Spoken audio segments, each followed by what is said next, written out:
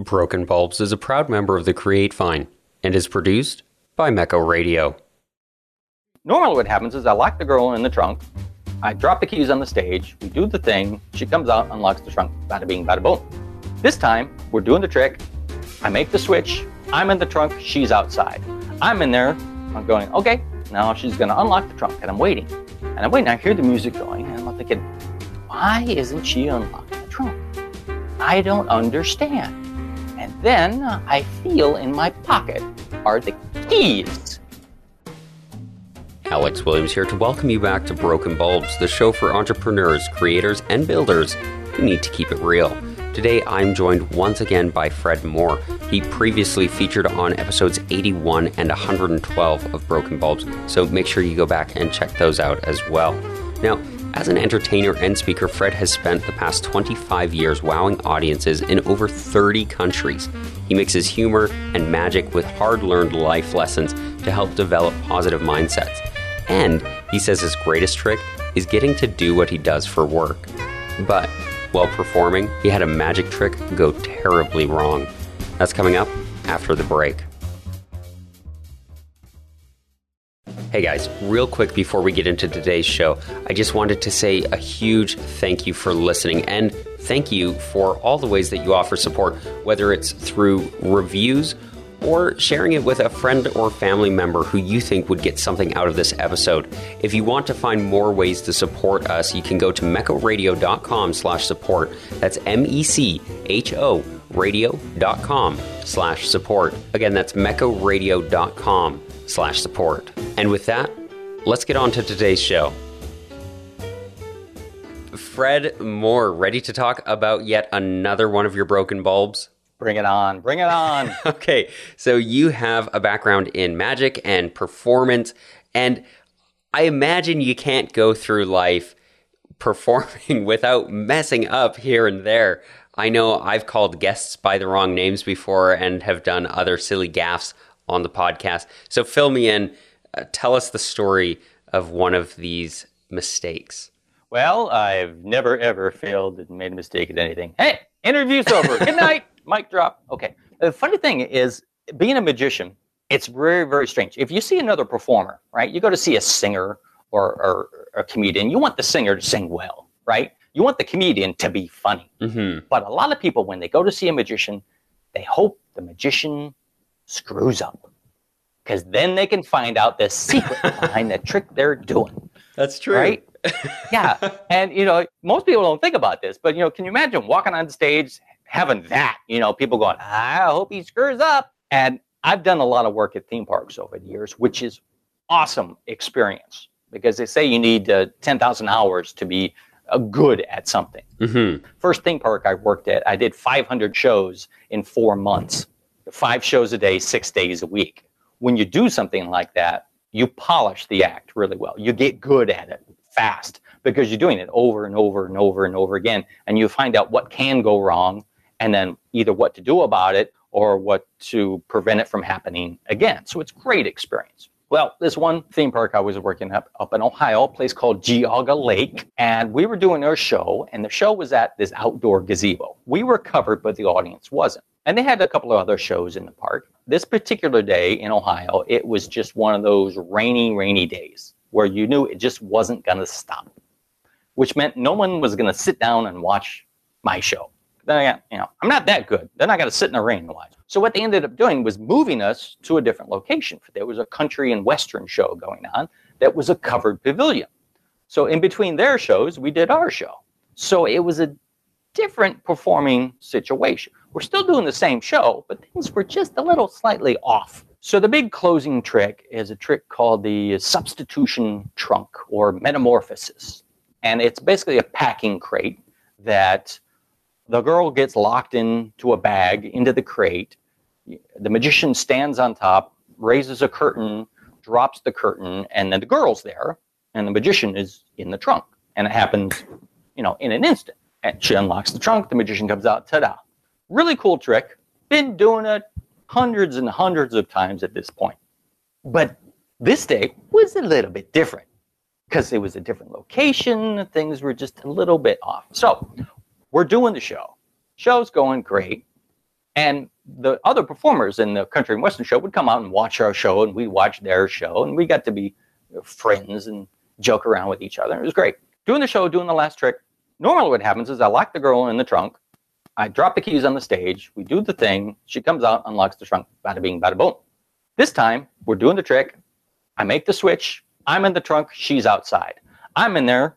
I'm going, okay, now she's going to unlock the trunk. And I'm waiting.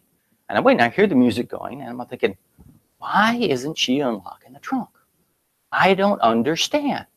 And then I feel in my pocket are the keys to the lock that is on the outside of the trunk. And I can hear her like she's looking for the keys because she's normally right there. I don't understand what's going on. And finally she comes up and on the box and she's like, Fred. I'm like, what? She's like, where are the keys? And I go, they're in my pocket. And she's like, what? I go, they're in my pocket. And she's like, what do we do? And I say, thinking quickly, I got to give myself credit for this. I thought quickly enough, because one of two things could happen. Well, one of three things. One, I could expose the trick and get out in front of everybody. And I didn't want to do that because, I'd be thrown out of the guild for exposing the trick, which there is no guild. Number two, she could push the box off the stage and say, that's it, folks, bye-bye. And the show would end with wah, wah, wah, wah, Or we could do what we did. So she's like, what do we do? I said, do it again. She goes, what? I said, do the trick again. So she gets on top of the box, raises the curtain, drops it. I'm there again. I reach in, pull the keys out, drop them on the stage, raise the curtain. She's back again. I'm back in the trunk. She hops down, unlocks the trunk. Bada bing, bada boom. Amazing. The audience went nuts. And half of them, their heads were kind of cocked like, the dog, when you make the funny sound, the dog looks at you like, oh. The crew and the other performers are hysterical because they know what's supposed to happen. Mm-hmm. And they're like, this is not supposed to happen and all that. No, as far as the audience knew, that was just a strange thing. Half of them probably didn't realize that that's not the way it usually goes. But it was hilarious. And it's interesting because magic, people don't really know what the result is going to be. They think maybe they do know, but so that's kind of an advantage as a magician. My idea is like, all right, your card's going to appear in my pocket, but it doesn't. So I just name your card instead. So they don't know the result, but I can work around. But in a situation like this with that illusion, there's not much you can do. I love that. I love the way, you can tell a good performer by the way that they adapt when things go wrong. And I've had a couple people on the podcast talk about when things go wrong. And one of them said, they don't know your script. They don't know how it's supposed to go down. So just roll with it. And that was his experience when he got stage fright. I had another guest who talked about she messed up a solo, but you can fix it. You can smooth it over. Nobody knows your script. And I just think that's a thoroughly entertaining story. So thank you. And I love the way that you turn to just adapting. Let's just do it again. Let's do this reversal. The audience doesn't need to know. They'll be entertained either way. So that's fantastic. Of course, I like to leave time at the end for you to plug your stuff. So tell us where we can find you and get involved with what you're doing now. Absolutely. DoSoMuchMore.com is the website. I speak on productivity. There's some entertaining videos on there as well. Anything I do, whether it's speaking or presentationally, I speak very well my English. Presenting is always geared for fun. That's just my nature. I like to laugh. I mean, hey, look at me. What's not to laugh at, right? So yeah, DoSoMuchMore.com. On there is you can download a PDF. It's 9 tips on how to help you get more hours out of your week and out of your life for that free time that we're all looking to get. You can find me on YouTube, Fred on YouTube.com, Fred on Facebook.com, linkwithfred.com for LinkedIn. I'm just full of URLs today. I love that. You've probably got about as many domains saved up as I do. And I think that's the sign of a true creative. It's an addiction we have. Yeah.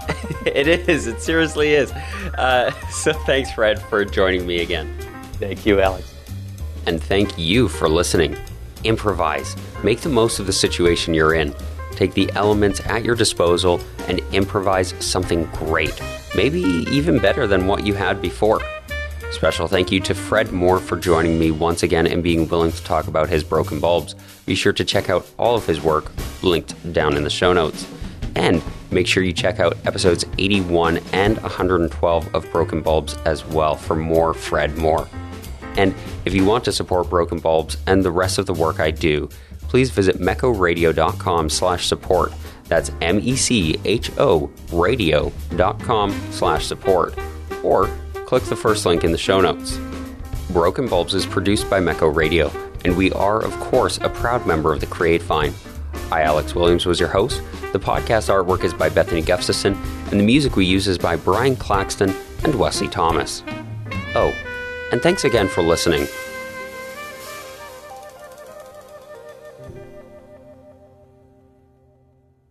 Mecho.